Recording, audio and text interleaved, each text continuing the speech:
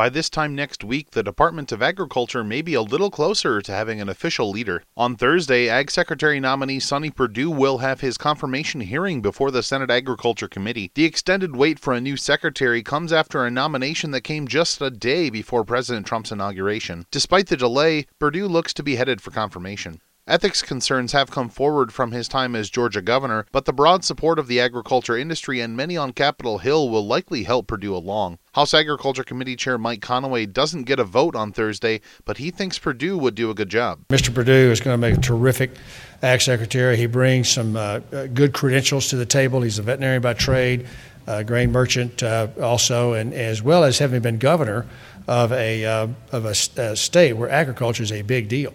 So he has been an executive working with constituents who are living whatever the farm, whatever's going on in production agriculture. So he's got some good credentials in that regard. Dale Moore at the American Farm Bureau Federation says D.C. ag circles are anxiously awaiting this hearing. And as you can imagine, all of us in agriculture are pretty excited. We've been waiting, trying to be patient, but certainly excited now that all the information that the Ag Committee needed to get that process scheduled.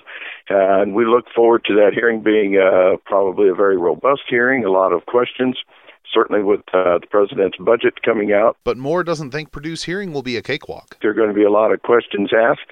And frankly, for a lot of us in agriculture, it's his experience in agriculture that has us excited to have someone of his caliber, not only in being a former governor, and managing his state, but certainly someone that has had his boots on the ground, working both from the livestock end as a veterinarian, and certainly, in the grain business. Should Perdue's nomination clear the Senate Agriculture Committee, it would then move to the full Senate. Reporting for AgriPulse, I'm Spencer Chase.